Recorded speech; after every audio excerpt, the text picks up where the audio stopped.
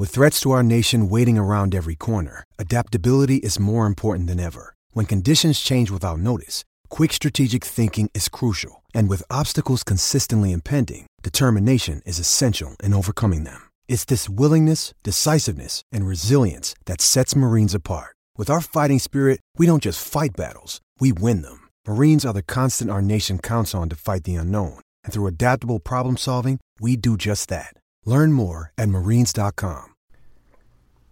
All right, folks, welcome back. Jeremy Moss here with Matt Kennerly. The final preview show, UNLV football. We're talking Rebs, and we made it, like you say, Matt, through the offseason together. Always Together, right? Every week, pretty much? Pretty much, yeah. Pretty much we were. And so, yeah, this is if you're first time finding us, we appreciate that. We have by the time you hear this, if you type in mwwire.com, that'll get you directly to our stuff on college football news. No need to worry about the college football news part, right? collegefootballnews.com/MWCwire. Yeah, that's still there, but MW Wire gets the direct connection because now, if you peruse that website, there is, well, at least as of this recording, Georgia football, West Virginia football, a lot of stuff going on there. So, and I guess Arkansas State at some point, maybe, but that's not them. I believe if you know anybody out there that's a fan of the Sun Belt, I believe the new venture is being called Sun Belt Heat. So be on the lookout for that too. By Jeremy Harper, right? Is he doing all Sun Belt? I don't know if he's doing all Sun Belt. I know he's primarily known for doing Arkansas State stuff. But either way, it should be good. I like that name, Sun Belt Heat. Because it's better than doing Fun Belt as your name. Oh, here it is, right here. 9 hours ago, as of this recording. Tomorrow, Sizzling take on CFN Sun Belt Heat. Excellent. There you go. I'll give him a retweet right now. I know Jeremy a little bit, so a lot of stuff coming down. So if you like college football, a lot more things coming in from CFN. So Pete stuff, Pete Futak, and everybody else. So we're talking Rebels tonight. And our social media handles, because we've had some changes a little bit, MWC Wire is our Twitter handle. Pretty much see them on Facebook, Mountain West Wire, short code MWC Wire on Facebook. So our follower count is not high on Facebook. I'd like to get to 100 at some point. We're new. We'd start over. It happens. But give us a hand, right? Helping hand. Also, one last piece of business. Fantasy football. We've got people signing up for our fantasy football leagues. So, if you go to our Patreon page on the right side, that's MWC Wire. See again, MWC Wire on this one. If you go to the right side, there's a handful of options to join the league. Costs a few bucks. You can win a few bucks, and you can help our website. So if you want to play Mountain West specific fantasy football, you can beat up on myself or Matt or whomever, and like I said before, laugh at us, right? If they win. Yeah, bragging rights are invaluable. Well, but then you have also valuable money you can win as well. Yeah. So let's get to Rebels. That's all the business we want to take care of. Let's actually get to the show. Cutting out the theme song tonight because it's too long this evening, because we spent 3 minutes talking about that stuff. So we're talking Rebel football. Last team in the out of all the 12 we talked about, not because they're last. It's just, well, fans voted in. They didn't always run out and support UNLV, unfortunately. So last certainly not least. They're an interesting team. I agree. So let's get started. Let's start what we normally do. Okay, Tony Sanchez, head coach, going into year 3. No. I'm keeping that in. I got to fix my TV here, but I'm not taking that out. We don't need to edit, do we? I edit any hissing or sound in there, but with the TV sound, whatever. Let's get going. Sanchez, year 3 coming in. He has projected to not do great this year. S&P Plus, 118 out of 130. That's not very good. But there's optimism there, but I don't know if I'm ready to bring the optimism to Rebel football just because they beat Wyoming last year not handily, but put up points on them, I should say. Got that victory, but besides that, they had a lot of injuries last year, wide receiver, which is a big deal. Went through a lot of different quarterbacks. Running game was pretty good, but not really eye-popping. But on the other side, those things look to be better this year. I mean, yes and no. I think that UNLV is probably the hardest team to predict this year if you're trying to glean what to take from last year, because, like you said, they had a lot of injuries, and, they won some games that they probably should have lost, and lost some other games that they probably should have won. And, you can, growth is very rarely linear. I think that's one of the new adages of college football these days. And, UNLV has grown, I think, from year one to year two of the Sanchez era. It just hasn't always shown up in the win column. And the challenge this year is that they are hoping for better health, first of all, but they have bigger question marks that they didn't necessarily have at this time a year ago. Such as? What do you think those are? Well, to me, I think we'll get into more of that when we start talking about the defense. Okay. What you could say about the Rebels, at least going into 2017, is they have some very defined strengths and some weaknesses that, depending on how they shake out, could be the difference between another 4-8 season and maybe going bowling, if you're asking me. I think the line right now, like the win total is at like 5.5. I don't really buy that, because I get they have very likely the best receiving group in the conference with Devontae Boyd and others, but the running game, let's get to the offense, I guess. Charles Williams, Lexington Thomas, they had a pretty good running attack last year efficiency-wise, but they didn't have one guy to get them the big running play they needed or big gain. And again, not to say anything, but you lost to Idaho. That's a pretty big deal. But then again, Idaho would, well, at the time, I guess, maybe, losing to Idaho.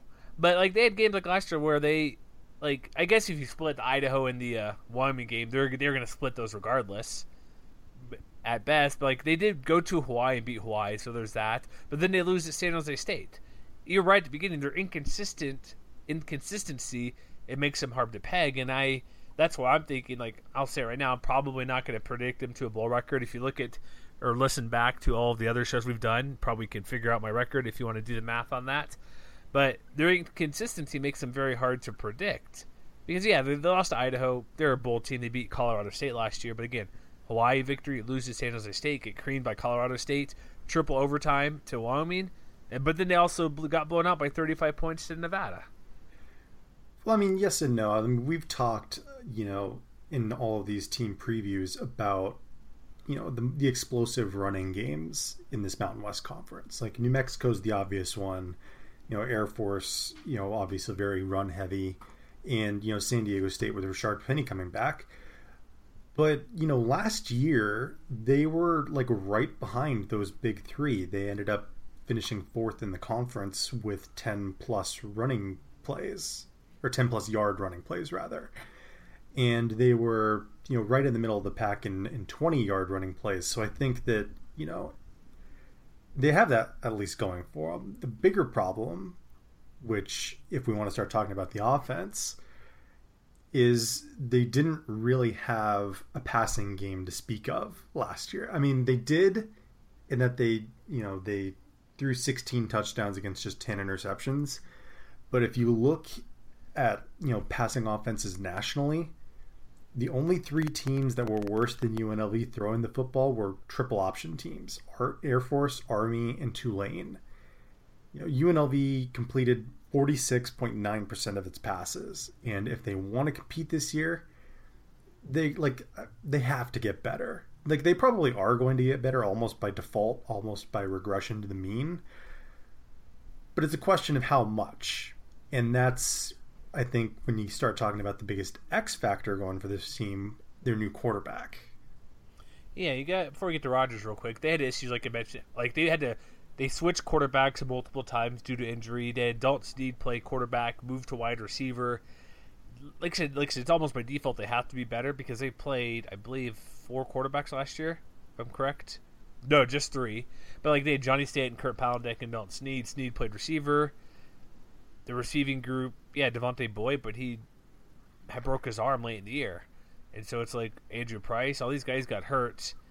And we'll see what they can do, but let's start with the quarterback. You got Armani Rodgers, who is a heralded former Cal commit. And when I was on, like, around media days, I chatted with the guys from ESPN Las Vegas. And, like, well, yeah, they got him in there. They weren't hyping him up like the stupid Cam Newton comments. Even though he brought him up himself the other day. He's like, yeah, I think I'm kind of like Cam Newton a little bit in my game. I'm like, dude, come on. Slow down the expectations. Mm-hmm. But chatting with these guys, I'm like, well, he was a Pac-12 recruit. I'm like, well, yeah, Cal. And they tried to play the Jeff Tedford Cal quarterback card on me. I'm like, really? I'm like, because we know how everybody knows how we feel about that. I'm like, yeah, I'm like Aaron Rodgers. And I guess I slipped the mind of Jared Goff. I'm like, sure, yeah, but come on. Two guys, really? And so they I got their point. It's like, oh, you got a guy from the Pac-12 commit come to UNLV, which is a big deal in own right, but they tried to pump it up, and I responded like, well, it's not like you're getting a quarterback who's going to, like, Alabama or some more traditional passing school. You got a pretty good guy who was going to Cal, came to UNLV, but everybody's just been on everybody wanted him to play last year. And then here's a quote, Henri, because they just had their first scrimmage this past week. By the time you hear this, Coach Sanchez, maybe he shows us immediately that he has a greater grasp than we've even thought. At that point, we'll give him more in the arsenal.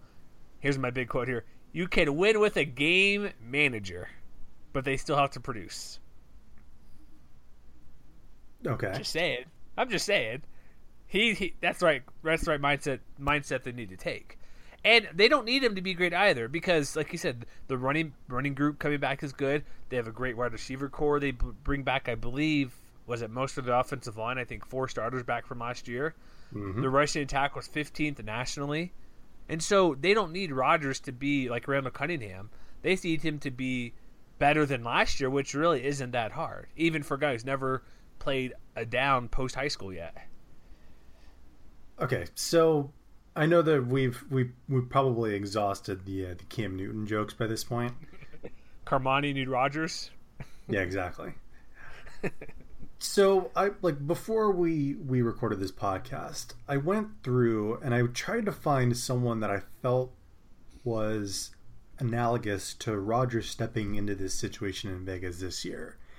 So I went back, season by season through the Mountain West, and I found someone that I think ended up being a really interesting comp, and I want your thoughts on this. So how are you comparing him? Like coming in as a first-time starter or like heralded high school recruits? Like what was your qualification for that? Well, I mean, all I really had to go on was the results. Okay. And so, I was trying to, not only look at how, young quarterbacks have performed over the past handful of years, but also trying to look for like similar situations. And what I ended up stumbling upon was 2011, when Wyoming ran out a redshirt freshman quarterback named Brett Smith. Brett Smith? Oh. And if you don't have the tab in front of you, or if you don't remember what he did, he ended up completing 61% of his passes that year. Had about 2,600 passing yards, 20 touchdowns, 11 interceptions.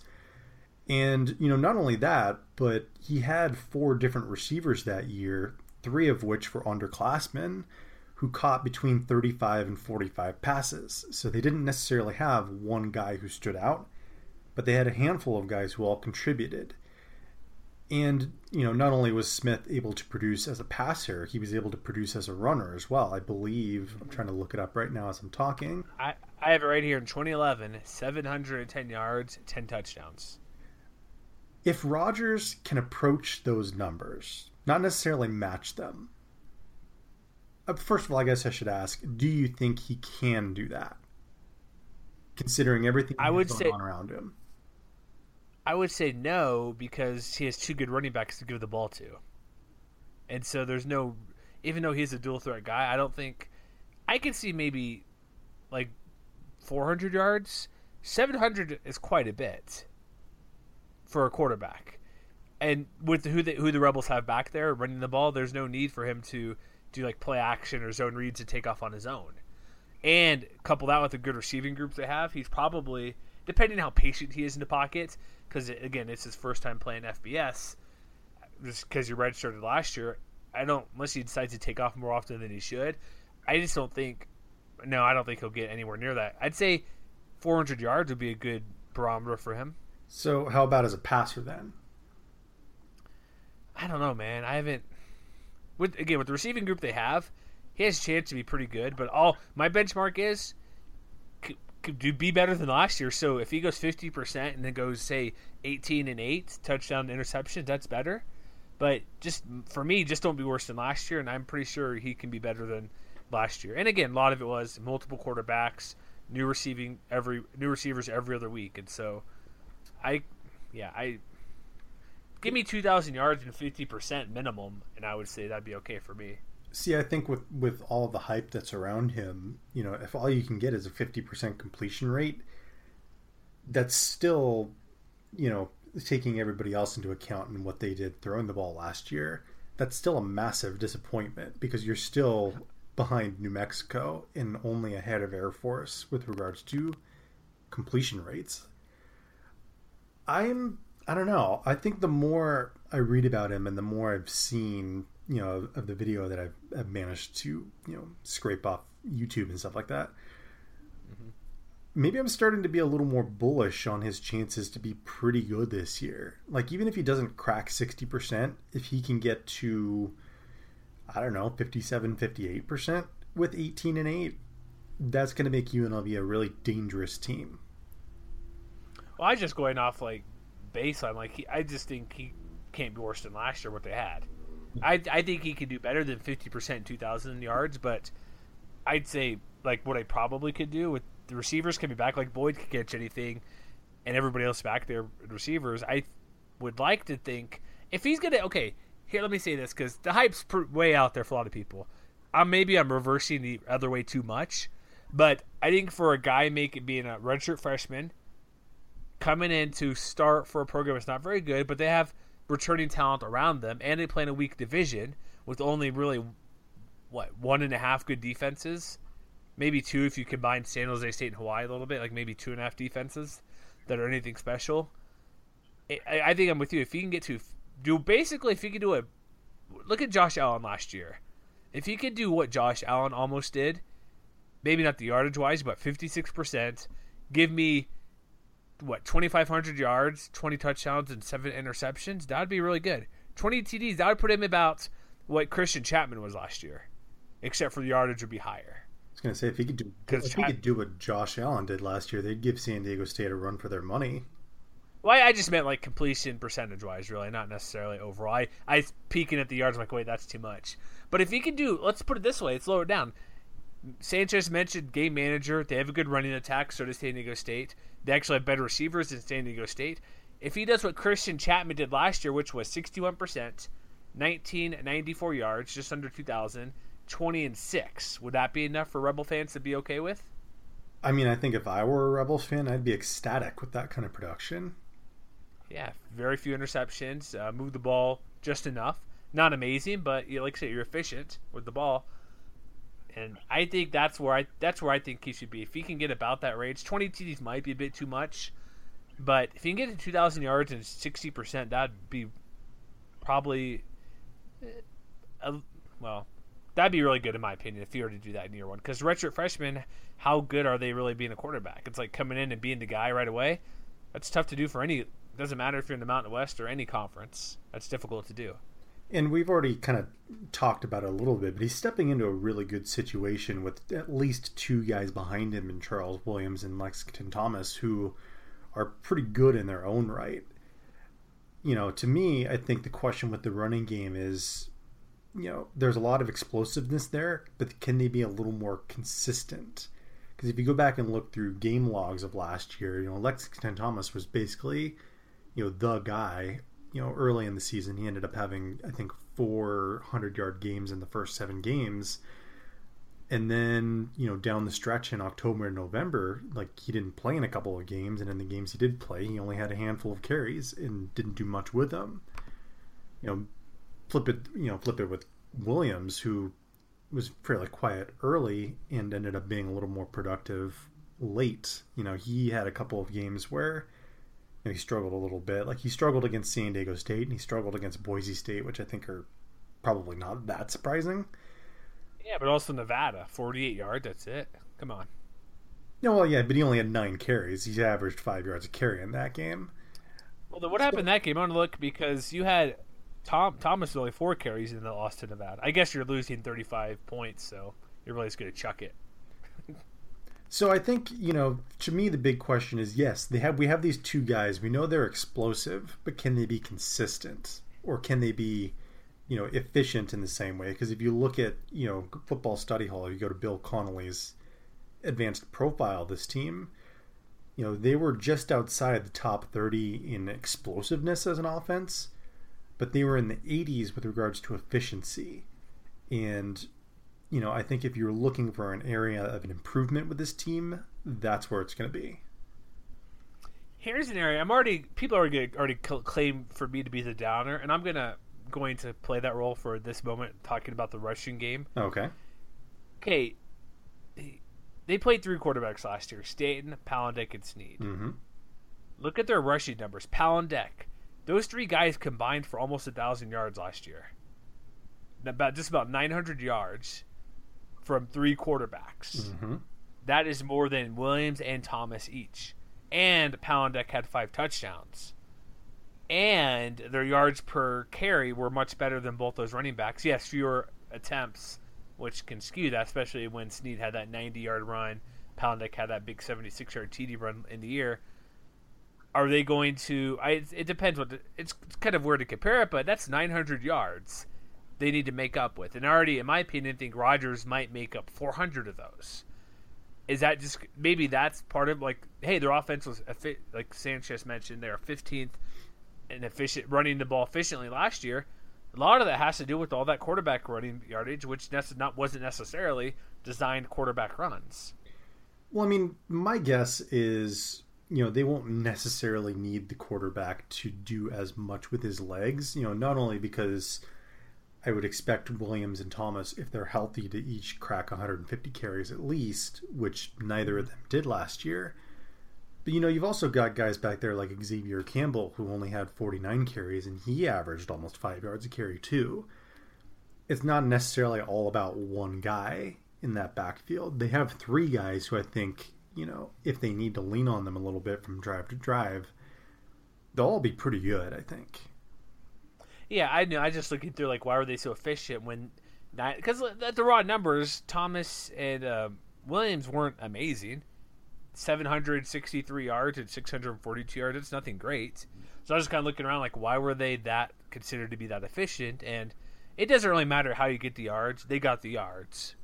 And so I was just looking through, why were they considered that efficient? Because overall, you're right, over 5.6 yards per carry, which was, 4th in the Mountain West last year? So they got the yards. It doesn't really matter how they got it. It just happened to be spread out more than, like you said, they don't really have the 1-2. They want these guys to be the guy this year with Thomas and Williams. Yeah. All right, so how much receiver talk do we need to get into? Devontae Boyd's really good, right? He is really good if he can be healthy. Well, a broken arm's kind of awkward. Yeah, I mean, and it's not like a lingering kind of injury, like a hamstring or anything like that. It's it's a fluke. I expect him to be fully healthy by the time the season actually rolls around. But really quick at this time, they're 1 week in the camp. He's just now full practice. Missed out on all spring mostly, and Rebels at this point, August 7th we're recording this, they had 1 pad of practice and he was participated pretty much almost fully. So he's getting there, I guess, or maybe they're being overly cautious. Yeah, and that's what I'm saying. If he's healthy, he's going to be huge for this team. And not only because he's their most experienced receiver, but he's probably their biggest play guy. In the games that he played last year, he only had 45 catches, but he had over 16 yards a catch. To me, I think it's going to be a matter of, can he raise that catch rate just a little bit? Because back in 2015, he was right around 51%. Last year, it was at, 53.5%. If he can inch that up a little bit more, that's, 1 or 2 extra first downs per game.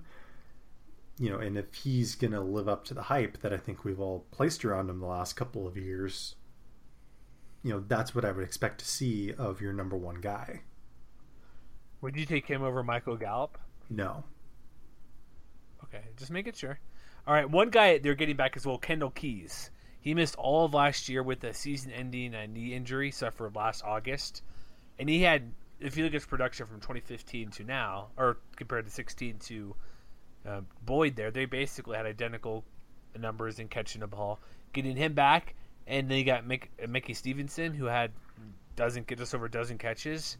And even people love Darren Woods Jr. as well. They don't really have a tight end, maybe Trevor Cantman, but like you said, it's a receiving group. It's deep, and if Keys is as good as he was before with him and Boyd, who's a better combination of wide receiving group? Because Wyoming lost Tanner Gentry, Boise lost Thomas Spurbeck, San Diego State, who knows? Just because it's San Diego State, they don't pass a ton. Utah State lost Rashad Lewis. New Mexico doesn't pass the ball very much. Who else am I missing there? Rams have really just the one guy, Gallup. Hawaii lost Marcus Kemp. They have John Irsay. So is this really the best 1-2 receiving group or top 3 guys in the conference? Maybe you forgot about Fresno State. Oh, sorry. Yeah, I read off to Boise. No, I mentioned Boise. They lost to Thomas Spurbeck. Oh well, yeah, but they still have Cedric Wilson and a bunch of other guys who would probably be pretty fine. But, true. I mean, like Boyd, though, you have other guys who theoretically have a lot of potential. And I mean, I think that to me is the big difference. Like, they could be the best, but the operative word is could. Because it's not only Boyd that needs to stay healthy.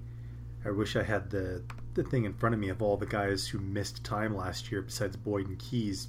Brandon Presley, for example, broke his foot in the season opener. Darren Woods, hurt his knee in the middle of last year. If those guys are healthy, you're talking about a rotation that, is potentially going to be dangerous, where, the Rebels aren't going to have one guy that opposing defenses can key on, but it's a big if. Yeah, and that'll help Rodgers as well because it's not going to be, he's probably going to key on Boyd quite a bit because any quarterback would, but with having multiple options, he's going to, assuming he learns to throw the right way and be patient, he'll have plenty of guys to throw to. And then going to the offensive line, this is probably one of the more experienced offensive lines. They bring back, they lost Will Kreitler last year, but if you look what they have back, they bring back 4 starters, honorable mention in Nathan Jacobson, and they have 5 guys who start at least 10 games in their career. That's true. And I mean, I think that with the offensive line, it's going to be really key for them to stay healthy. They had a lot of good fortune in that regard last year.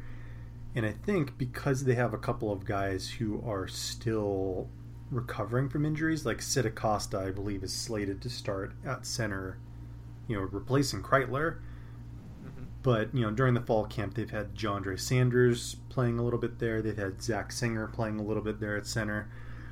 So, it's a positive that they'll have some flexibility, but the guys that they have behind those starters don't have a lot of game day experience. You're talking about, guys like Matt Brayton and Julio Garcia who, have a little bit of pedigree behind them, but not a lot of game experience. And they're young guys who are, I would expect them to maybe have a little bit of trouble if they're in a situation where they have to step in at some point. So it's going to be really interesting to see, whether this unit can stay healthy. Because like a guy like Garcia, for instance, was a former 3-star guy, but I don't know exactly how much they want to count on him this year. You know what I mean? Yeah. Yeah, you look at that too, like career starts, it's pretty thin after those guys. And we'll see, but they also have size. Like even the guys, if they do need to go to the bench a little bit, like look at Zach Singer, 6'2", 320, a junior. They have a lot of guys well over 300 pounds. Like the smallest guy is Donovan Outlaw, 6'4", 290. He's still 6'4", though. He still takes up space. He's not like 6'1", 290. So that's something too. If they need to go to those guys, they have a couple upperclassmen, and the size is there to just be out there and push somebody over. And one other thing that I think relates to both this offensive line and to Rodgers. One thing that I would watch for is, how good is Rodgers going to be at evading the pass rush? Because even with the quarterback shuffle that they had going on last year, UNLV was one of the best teams in the country at pass protection. And, some of that had to do with quarterback mobility, but they only gave up 10 sacks last year. So I'll be interested to see, if Rodgers has that, internal clock that a lot of people refer to, where if something's not there, to get rid of the ball. Like, is he going to be closer to where Johnny Stanton was, where he had a sack rate under 2%, which is excellent? Or is he going to be closer to Kurt Palandek, who had just under 100 attempts and had about a 5% sack rate? So what do you attribute that to? The offensive line or those guys running well? Well, that's what I'm saying. I think it's a little bit of both. And if this is, the year where they're transitioning to their guy, it's going to be interesting to see if Rodgers can, keep that a relative strength. You know what I mean? Mm-hmm. All right. Yeah, I think the offensive man. Maybe my prediction was not pretty good for what they have coming back, but I've already made it, so it's good at defense. Okay. Maybe I think the defense is where my pessimism comes in, being pessimistic, because they lose a lot of players on defense. They lose 4 of their top 5 defensive linemen, their top 3 linebackers, and 3 of their top 4 guys in the secondary. However, Mike Hughes is pretty good. Last I heard, right? Last I heard too. He's on our top 50 countdown, wasn't he? He's already been mentioned, 38 or something, I believe. He was in the 40s. 40s, okay. But that's their big issue. Their defense wasn't great last year, and they lose a lot of people. They do get players back who played. When we look at Solano Alo-Willie or Mark Finau, they have guys who played double-digit games and multiple others at the defensive line that could step in. But production overall, these guys are getting 4 tackles, 9 tackles, 3 tackles who are returning. Linebacking group loses well over 100 tackles. Mm-hmm. That's the big mystery, I think. Because you have a guy in the middle in Hughes who's going to be pretty good. There's a question mark about literally everybody else in the front side. Yes, literally. I don't know. It's I should pull up the depth chart if they have one, but they have some guys talent-wise, they have David Tate Jr. He looks like he's their highest recruited player, redshirt freshman. So maybe he'll step in at linebacker, and then you also got guys like Farrell Hester, true freshman. I don't know how much he'll play, but their recruiting rating is the highest amongst that position group. So maybe recruiting efforts have improved just enough. But yeah, I think they're going to need to outscore people, and I don't know if they can. I mean, I think that it's interesting because even though they're losing a lot, the guys that they're replacing them with, have experience in the system. Jason Fowle, who's going to be lining up next to Hughes in the trenches. He's a senior. He's been here for a couple of years. Same thing with Mark Finau. Same thing with middle linebacker Brian Keyes. They may not have the same level of pedigree that some of their other recruits have had, but they do have experience. And even though they're losing tackling machines like Ryan McAleenan and Taulo Tulele, are those guys going to be able to be better? Because, they racked up a lot of tackles last year. But at the same time, if there was a weakness to this defense, it was probably in that front 7. And especially when it came to, defending against the run, where, they averaged, 4.63 yards per carry. I would say, looking overall, Alo-Tulele is their biggest loss, clearly, because he had nearly, 17 TFLs. Mm-hmm. It's going to be a point, if you look at last year they played and the points they allowed, even when you look at the triple overtime game, you still got to 60-plus points. You got 50-something in regulation. They gave up, 45 to a bad Nevada team. They gave up, let's see here, Hawaii's pretty good, but 42, they gave up 30 to San Jose State, and San Jose State wasn't good last year. They gave up way too many points, and I don't see them being better. 44 to Central Michigan last year, 42 to UCLA. I don't know how they're going to be better. And I don't think their offense is good enough to outscore everybody each week. Well, and they may not be good enough to outscore everybody. I think that there are some offenses that'll probably struggle that are on the schedule. One thing that I didn't think to mention until right now, which I think affects both sides of the football, is field position. And if you look at what they did, especially on defense, opponents were starting at around the 32-yard line on average last year. which, ranked 115th in the country. If they can get that back at least to the national average, which I assume is probably another 4 or 5 yards backwards, even that in itself could be really significant. Yeah, because if you get a couple yards, because how many times do kickers miss a field goal? It's a 42-yarder. Have they been at 38, 37, 39 yards? They could have made it. Yeah. And then we talked about Boise State last year a lot, where they had one of the worst field positions. And who knows, that Air Force game where they got stuck at the 1 or 2, that wouldn't have happened had they had that extra couple yardage on a kick return or whatever the possession was. Mm-hmm. Special teams will be an issue, but I'm just so down on the defense, it takes away any optimism I have on their offensive side of the ball. Maybe those upperclassmen, you're right, they'll come in, they finally get a chance to start, but when has UNLV's depth ever really been anything special or good? I mean, I think one thing you can say, is, it's hard to glean too much into recruiting ratings, but I think it does help that some of those guys who are stepping into more prominent roles this year were, among the wealth of 3-star recruits that Tony Sanchez has been able to bring in the last couple of years. Salanoa Alowili was a 3-star recruit back in 2015. So was Fao. I'm trying to look for other guys. Like I mentioned before, David Tate Jr. was a 3-star guy. Brian Keys was a 2-star guy, but he was a JUCO guy coming in, so not a huge deal. And even among the true freshmen that could sneak into the 2 deep with a really good fall camp. Farrell Hester was a 3-star guy, for instance. I think that's going to be fine. To me, the bigger questions are in the secondary. And, I feel like I've beat this drum for any number of teams in the conference, but they're losing pretty much everybody from last year.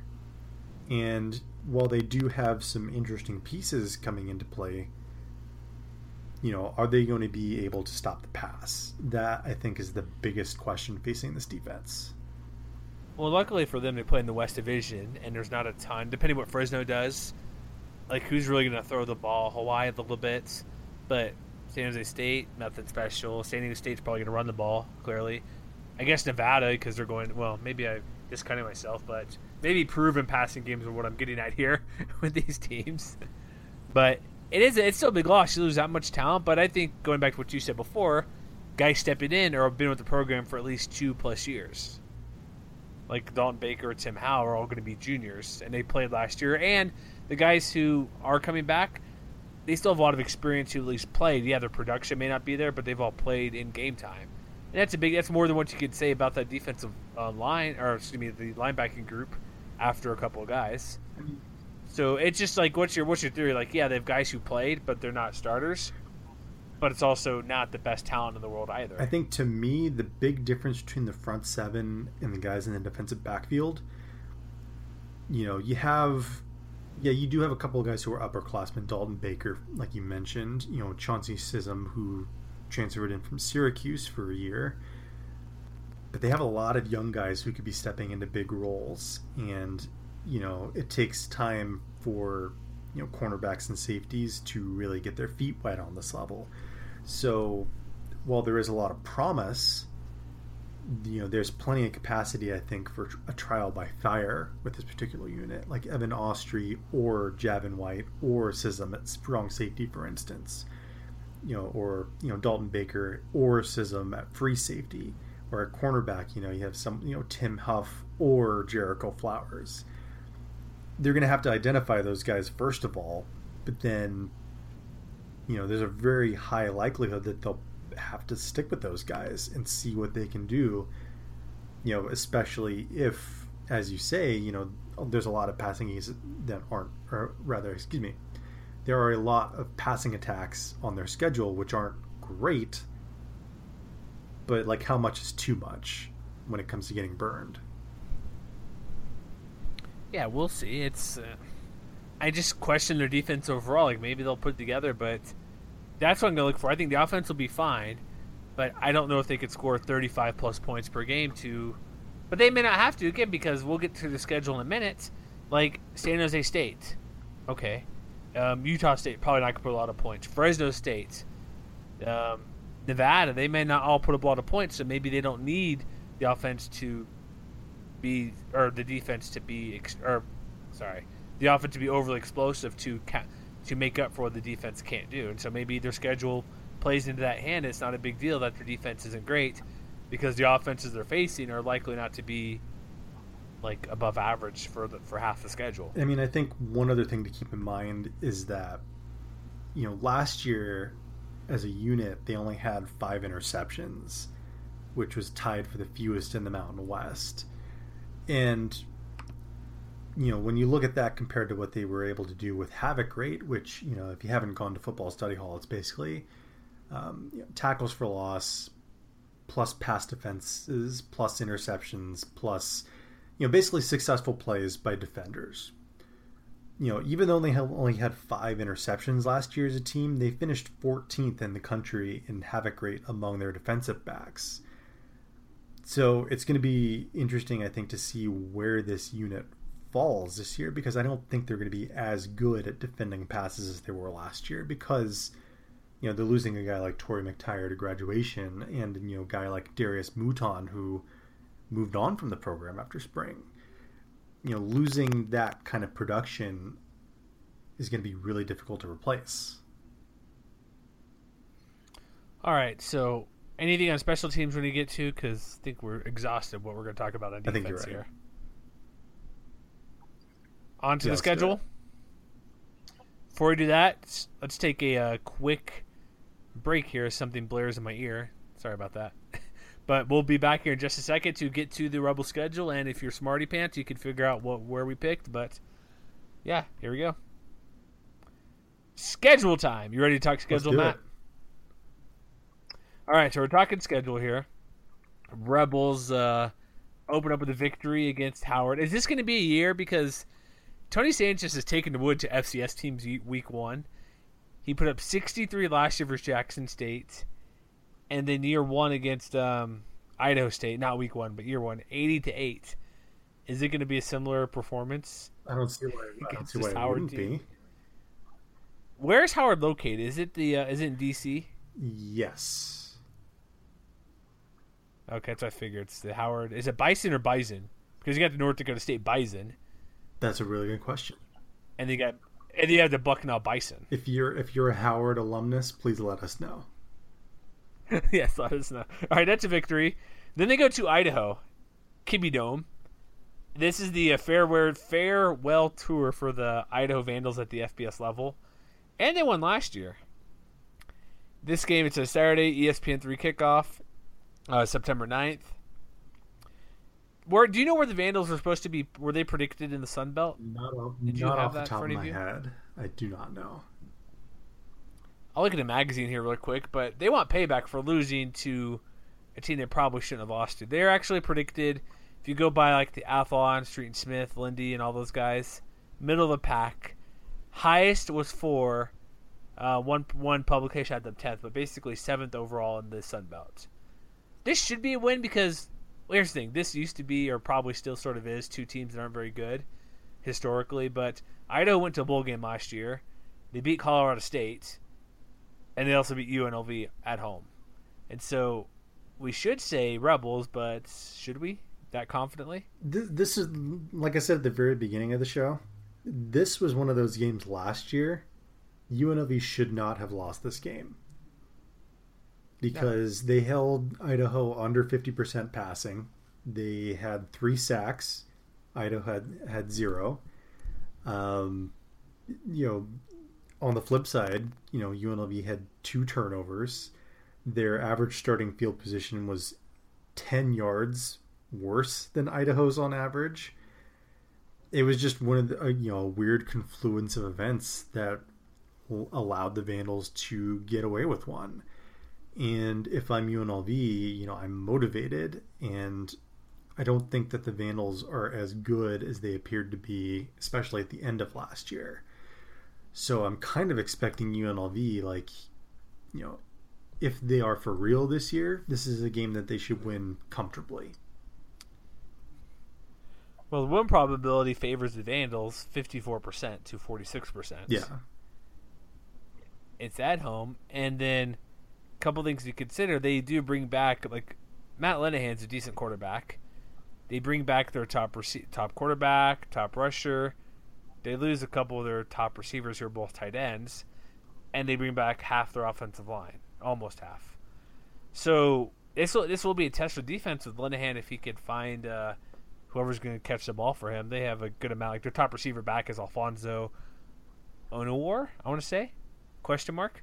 Onwar. But so this and Onwar, sure, I'll go that way. But this could be a game where Rebels secondary comes into play early on, how well they're going to do. I predict the UNLV victory because I think they have a bit more together offensively, and it's Idaho. And this seems like the kind of game that UNLV should be able to play to their strengths. Like, especially if they're easing Rogers into, the entire playbook.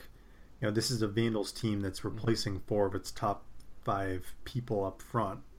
And, if you were looking to get Williams and Thomas into the flow early, this is pretty good defense to do it against. And then also really quick, they lose their top 2 safeties last year. And they do have guys returning, but they sat out last year. So technically, well, not technically, but their top 2 safeties are gone. Then you have their other 2 safeties and cornerbacks didn't play last year. So secondary, maybe it's good, maybe it's not, because guys sat out with injuries. So even with that, I still think UNLV is going to get a victory. Then they get an off week. That's a victory. Then they go to Ohio State. What would constitute as a, hey, we did okay versus Ohio State? Get to double-digit scoring? Okay. Would it be what Hawaii did a couple years ago, where it was only like 14-0 at halftime or something? That was a really weird game. But, I mean, I think if you're a UNLV fan, you would probably take that. Yeah, I just remember every time Hawaii got the ball, they couldn't do anything, but their defense actually slowed down. Braxton Miller, whoever was the quarterback back in the day, a couple years ago. But, yeah, if they can get to 13 points, that'd be nice, right? I think so. We'll see how that goes. I have no clue. But it's a loss for sure. So then they kind of ease back into it. They get San Jose State at home. I'm going to victory because they're at home, and San Jose State, they have a decent secondary, running attack. We'll see what's there. Josh Love is probably the quarterback at this point, but I would say with the talent, I'd say Spartans, new head coach, and you've heard before what we said at the Spartans show, but I think UNLV has his main. Okay, I'll give you my main reason. I still don't trust the San Jose State rushing defense. Let's go to the good old hits, right? Well, I mean, I think it's fair. That was something that we talked about in that particular podcast. Like, they do have a couple of pretty solid guys coming back, but again, I think this is a matchup that plays to UNLV's strengths. Like, they want to be able to run the ball, and this was a game that was pretty close last year. And you could make the argument this was another one of those games that they maybe shouldn't have lost. It was, not the best performance by either Dalton Sneed or Kurt Palandek. And if Rogers is better than those two guys, I expect the Spartans to be able to put up a fight, but I would expect UNLV to come up with a win. I would also say the receiving group is, even though it's the secondary there in San Jose is always pretty good and is good, they have the receivers to match it for UNLV, so it won't be as big as an advantage as it normally might be for the Spartans. But I get a victory. Then they go to they stick in West Division play. They stay home. San Diego State. It's good. I have it as a loss, but after going through like what San Diego State is coming back, who's doing what, I'm wondering, because at media days, there's no Mountain West, or San Diego State had no player on the Mountain West first team defense. Even though we know the defense is good, I'm wondering, with the weapons UNLV has, could this be some sort of surprise game where they get at San Diego State early? Devontae Boyd's like touchdown run, or Lexington Thomas has some sort of a big play to get them going early on. I might be leaning, I don't know why, but San Diego State would look at South Alabama, playing Cal. When teams go 3-4 wide, passing that way, they struggle to stop that type of passing attack. I can see that point. The only thing I would say is that UNLV could not possibly play any worse than they did in this game last year. Like, I remember watching most of that game, and it was pretty miserable if you were a Rebels fan. And, some of that had to do with the chaos under center again. And if you eliminate that variable, the Rebels should be more competitive. But again, with the questions around this defense, I just wonder if they're going to be able to slow down what we know the Aztecs are going to want to do, which is, run the ball and try and hit on the occasional play action. The sleeper hold. That's what they're going to do to you. Exactly. All right, so that's a loss. Then they go to Air Force. Even though Air Force loses all that on defense, I would still take Falcons to be more efficient, to be less, because we go off what UNLV's done before. They've made mistakes and turned the ball over. They have goofy losses like Idaho.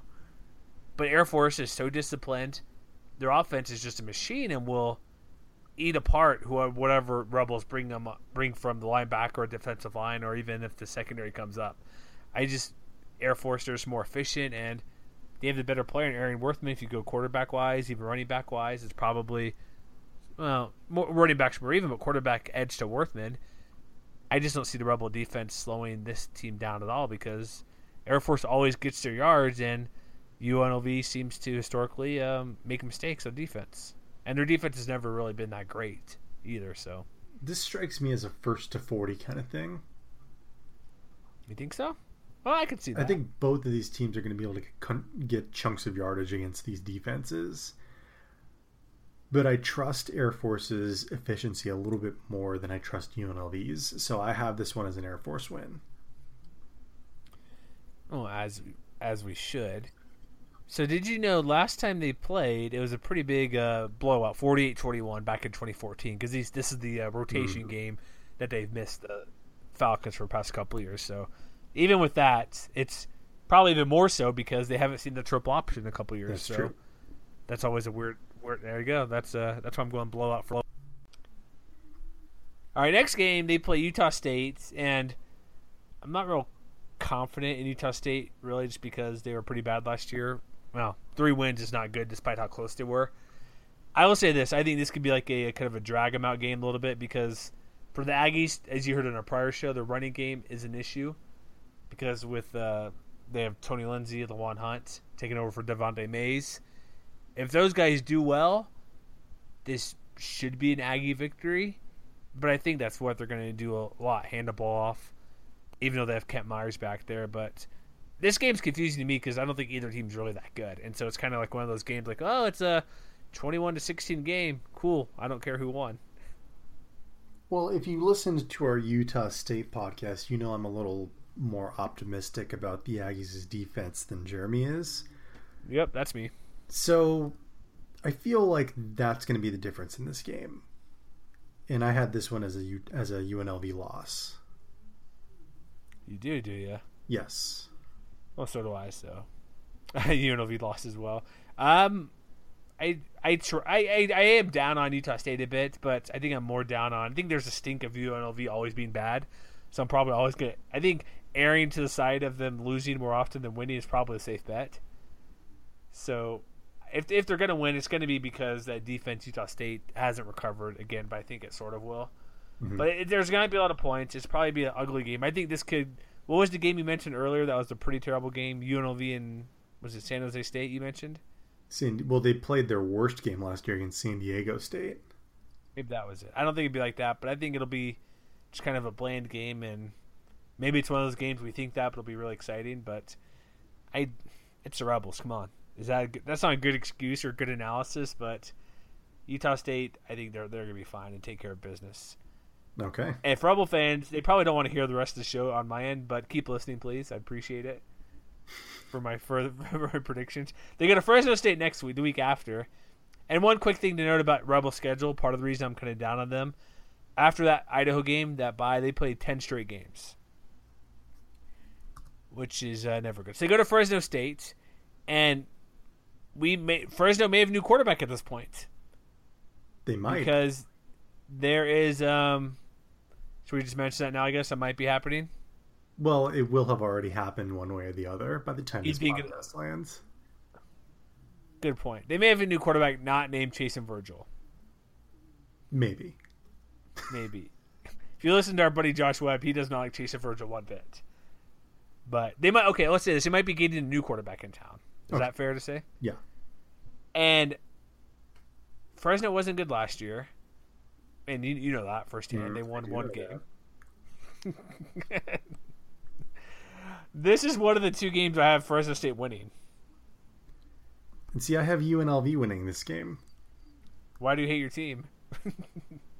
Because, I mean, I've said this in our Fresno State podcast. You know, I think the offense will be better by default, but I think the defense is going to regress. And, you know, I think that the weaknesses that the Bulldogs have up front is pretty ideal for UNLV and its running game. So, to me, I kind of see it playing pretty similar to how it played out last year, maybe with fewer 90-yard running plays involved.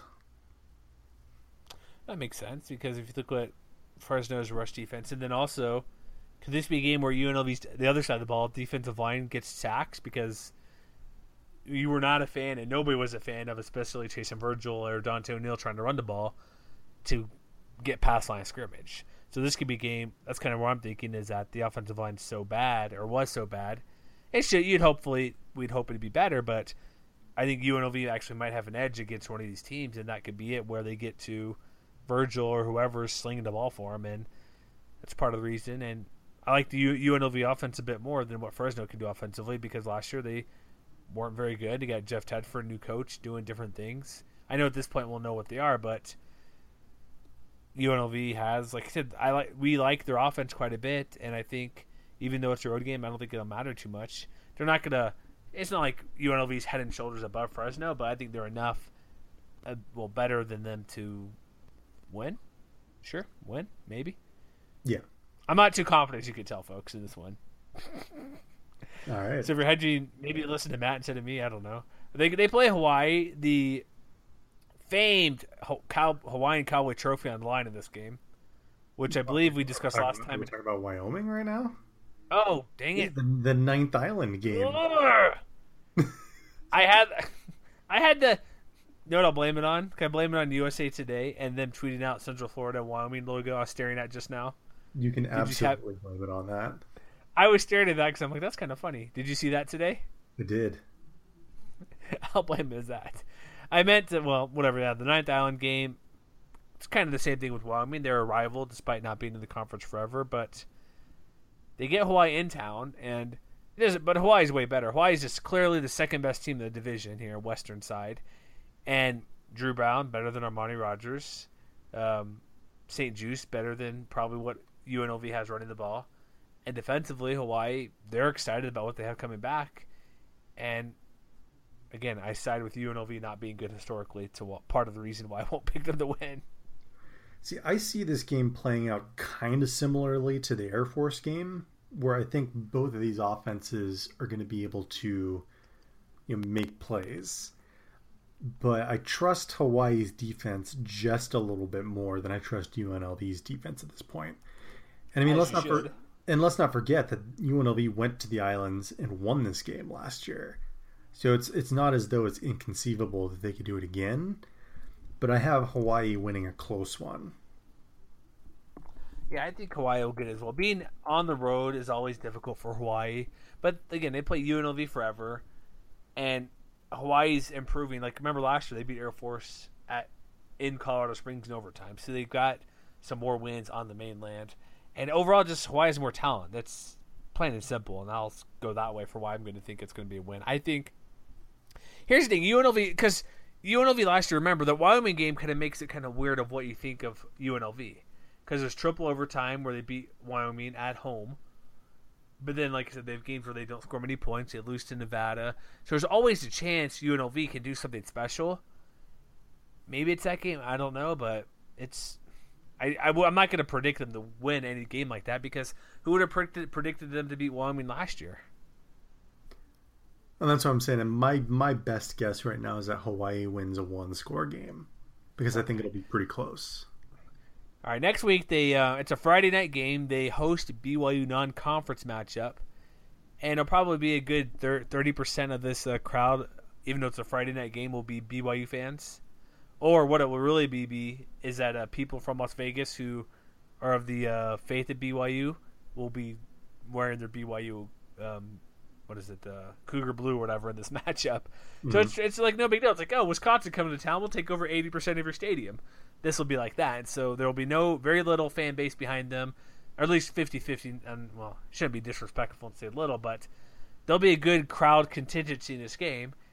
And we've talked about BYU a ton because they play Utah State, they play Hawaii, they play San Jose, they play Fresno this year. Is that right? Yeah. They play half the league, and so you've heard what I've had to say, what you've had to say about it, and BYU has more talent, and they're going to be victorious because they have a really good defense, and I would be shocked if UNLV can score more than 20 points against this BYU defense. Yeah, I'm kind of with you on that one. Like the BYU offense, I'm not super high on right now. Besides their offensive line, and they got a good quarterback in Tanner Mangum. But if you heard me all offseason, I don't like the receivers at all, and they're replacing an NFL running back, Jamal Williams, who he's pushed. Well, not that it matters too much, but he's pushing Ty Montgomery for starting reps in Green Bay, and so you lose a guy in the NFL running back. It's a big loss. So, but they're not going to beat UNLV. Is not going to beat them. It doesn't matter. Then they go to New Mexico. Dream Style Stadium. Lobo's got to earn that credit, man. Got to get that money, or the Dream Style needs that publicity, I guess. Mm-hmm. You can buy a home. That's where you go. Is that what it's called? Dream Style Homes. The big question here, clearly, what we all know, want to ask is, can the Lobos? Well, no, they'll run the ball well. Can the Rebels actually stop the Lobo rush offense anyway at all? And it's probably no, but we got to ask the question anyways. See, again, I feel like this is one of those games that's going to be a track meet. Yeah, because both defenses are terrible. I'll say it. He said it, not me. Twitter, at Jeremy Moss. Do it. And I think that, this is probably a game in which both teams score 40 points, and it's probably whoever gets the ball last. But, if I'm leaning on anything when I make these predictions, it's usually like whoever has the biggest strength. So while I like UNLV's running game, if I had to trust one or the other, I would place my faith more in New Mexico's ability to control the clock and be efficient in a way that UNLV didn't always show last year. So that's why I have this one as a New Mexico win, but a close win. I wouldn't be surprised if Rebels do get a victory here, because you talked about strengths. Clearly there's only a handful of teams who have a better running attack than the Lobos. We got Air Force, Army, Navy, maybe Georgia Tech, Alabama runs the ball pretty well. However, Rebels, their receiving group is really good. And so if they're going to come out on top, it's going to be, like you said, there's going to be points to be had in this game. I'm wondering if UNLV will get that through the air more often, and that's an area where, look what Brett Rippon did last year. I know comparing the UNLV passing game to Boise passing game is kind of futile. However, Rebels should be able to throw the ball well with the receiving group, and the Lobos secondary is not very good. And so if UNLV is going to get a victory, it's because they're giving the ball to Kendall Keys, Devontae Boyd, complementing that running attack. But that's how they're going to get it done, is getting not necessarily just deep passes, but going through the air rather than using the running game to move the ball. But I still don't think that'll be enough, because Lobos will rack off probably 5 80-yard runs at some point, it seems like. That's a lot, but I'm just saying. All right, so how about the finale? The Fremont Cannon finale? Mm-hmm. It's blue at the moment. Rebels got embarrassed last year at home. I'm out of the game. I'm picking Nevada to win. For some reason, it's kind of a stupid pick, sort of stupid upset pick. But we'll know what the Air Pack, or not Air Pack. That's not what they're called. What's their official? What? They're not going to Airwolf. They went Pack Attack, right? They didn't take our suggestion. I still like the Airwolf better. But they get a Pack Attack. It could be David Cromwell, the starter. He was technically named Luke. It's the most lukewarm confirmation of a starting quarterback when head coach, Jay Norvell says he's a starting quarterback for now. I mean, for me, I don't think it's any secret that I'm not too high on Nevada going into this year. And I don't necessarily know how much you can glean from last year's matchup just because of the fact that, UNLV was so beat up by the time they got to that game, especially on offense. So, I feel like, that air raid offense that they're installing up in Reno is probably going to be able to make some plays. But I like UNLV to win this one. Ooh, to get the cannon back red? I do. I don't know. Part of it, like you mentioned last year, they played all those games in a row. They got 10 in a row this time. I don't know, Mike. I forget. I think maybe, I think part of the reason it may have been the James Butler factor, why I chose Nevada to win. But James Butler's no longer there. But I'll stick with my pick. I'm not afraid. So I think part of it, why not? Why should I change now? Really? It's too late to change now. I guess it is, because what did I pick Nevada's record? I picked them at I picked them 2-10. That'd be pretty bad to go, oh, you're 1-11. You're last year's Fresno State. Sorry. But no, I'll pick it because 10 games in a row is difficult. And Nevada, their pass offense is unique enough where, because if you look at, if we go back to the passing attacks where I kind of mentioned some are good, some aren't good, look at the passing attacks they're facing that are really good. What would you say? What would you account for as a really good passing attack? This outside of Ohio State, could you say this is the best passing attack they'll face all year? I mean, I think that there's potential at Utah State. I think that, there's definitely potential at Hawaii. Mm-hmm. Maybe BYU if they catch the ball. I don't know. If the receivers are anything special, maybe. I think I do expect Christian Chapman to take a step forward at San Diego State. I mean, there's really not a lot of high-flying passing offenses, but there are, solid to pretty good passing attacks on this schedule. There are. That's my point, because if they're going to go 4 wide and play all those receivers 5 wide at times, it's going to be probably, for sure, the most unique offense they'll face in the passing game. And not that they'll be the most potent, but I don't know if David Cornwell, if he's that good, maybe the guy from Alabama, maybe they get together and do something great part of the time. But I think you're right. Chapman should be better.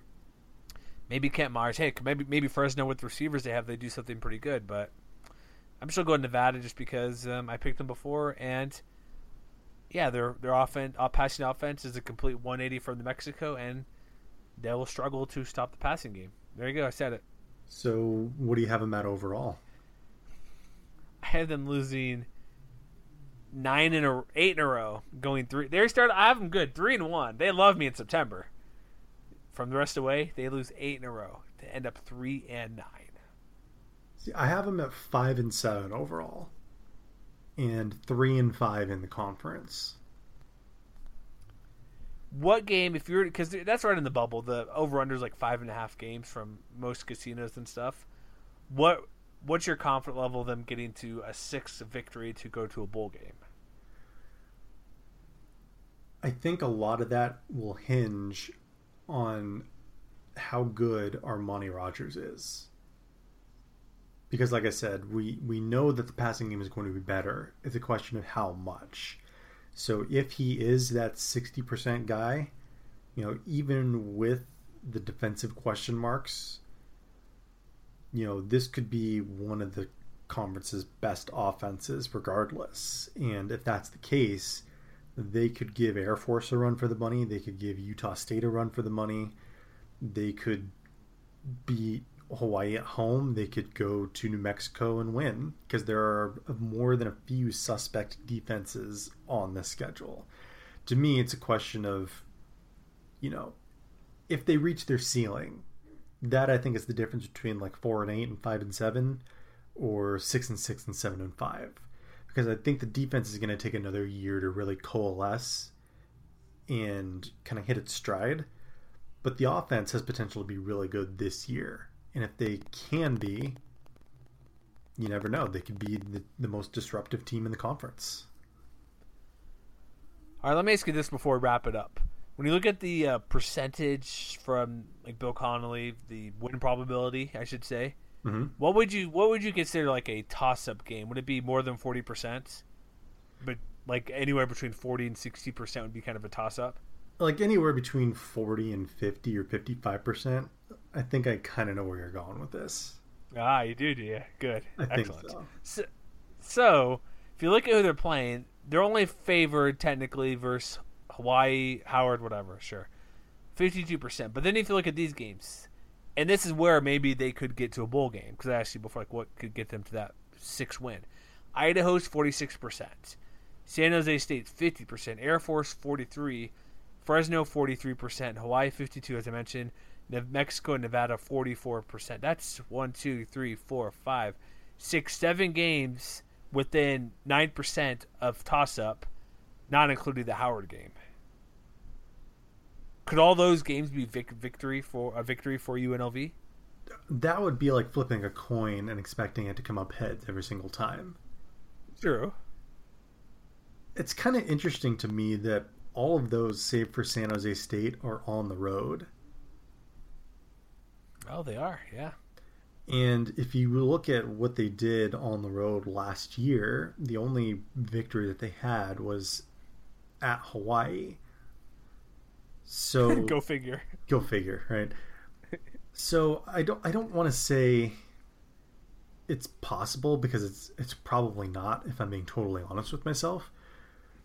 But again, like if they steal a win or two on the road, which I kind of already expect them to, going to Nevada to win, going to Fresno State to win. But if they can surprise, let's say either Air Force or New Mexico, like if those defenses don't coalesce in the way that I kind of expect them to, that could easily flip 5-7 to 7-5.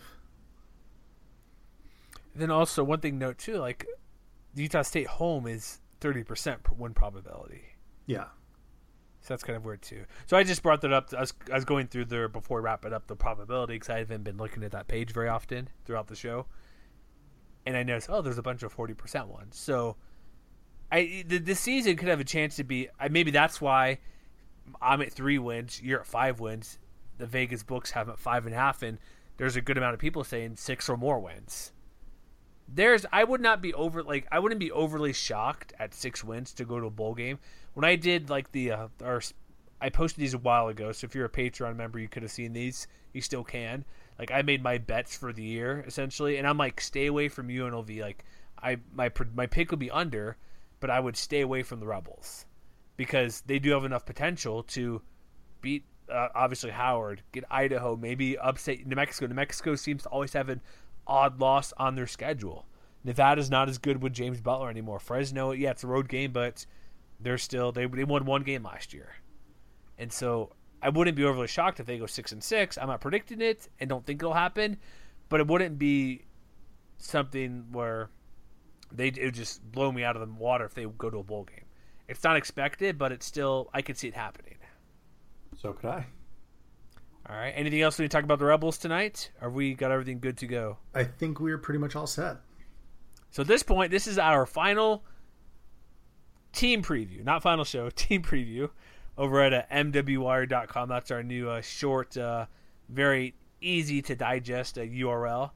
Now what we're going to do, our next show will be our gigantic season preview show where we kind of go through a few different categories, like what do we go through? Best game.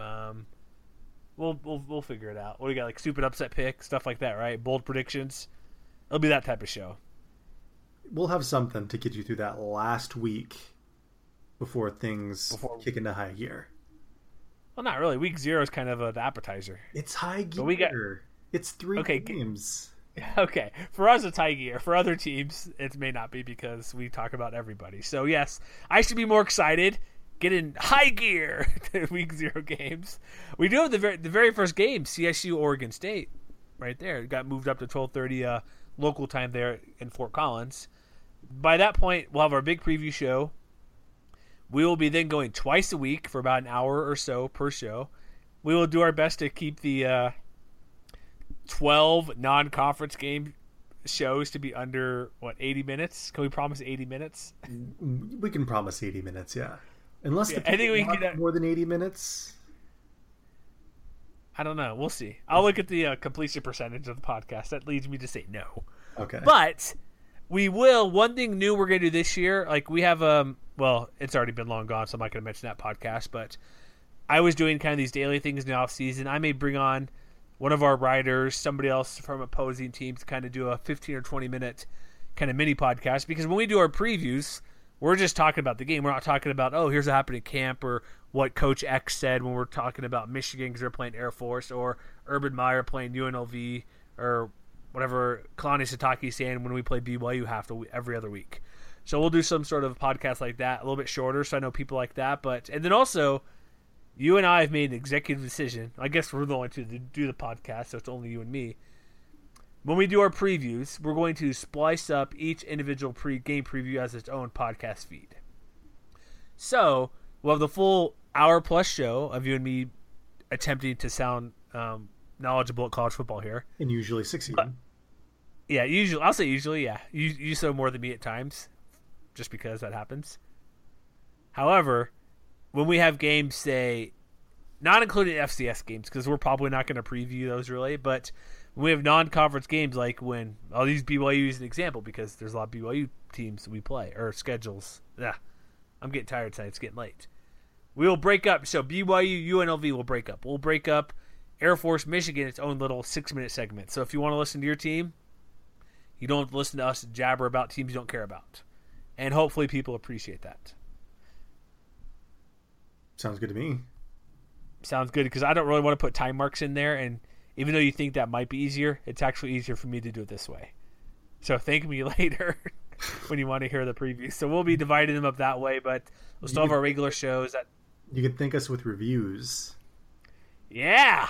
Reviews and shares of the show. And listens, because to get that sweet, sweet guacamole money or burrito money, we want listens, reviews, and yeah, that's what we want. Listen to our show and let us know how you think about it.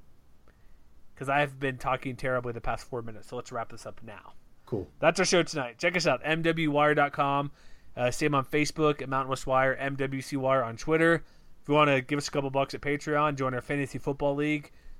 Because I'm pretty sure we'll have leagues opening at this point as well, because we'll add as many as we need. Patreon.com/MWC Wire. That's the show for tonight.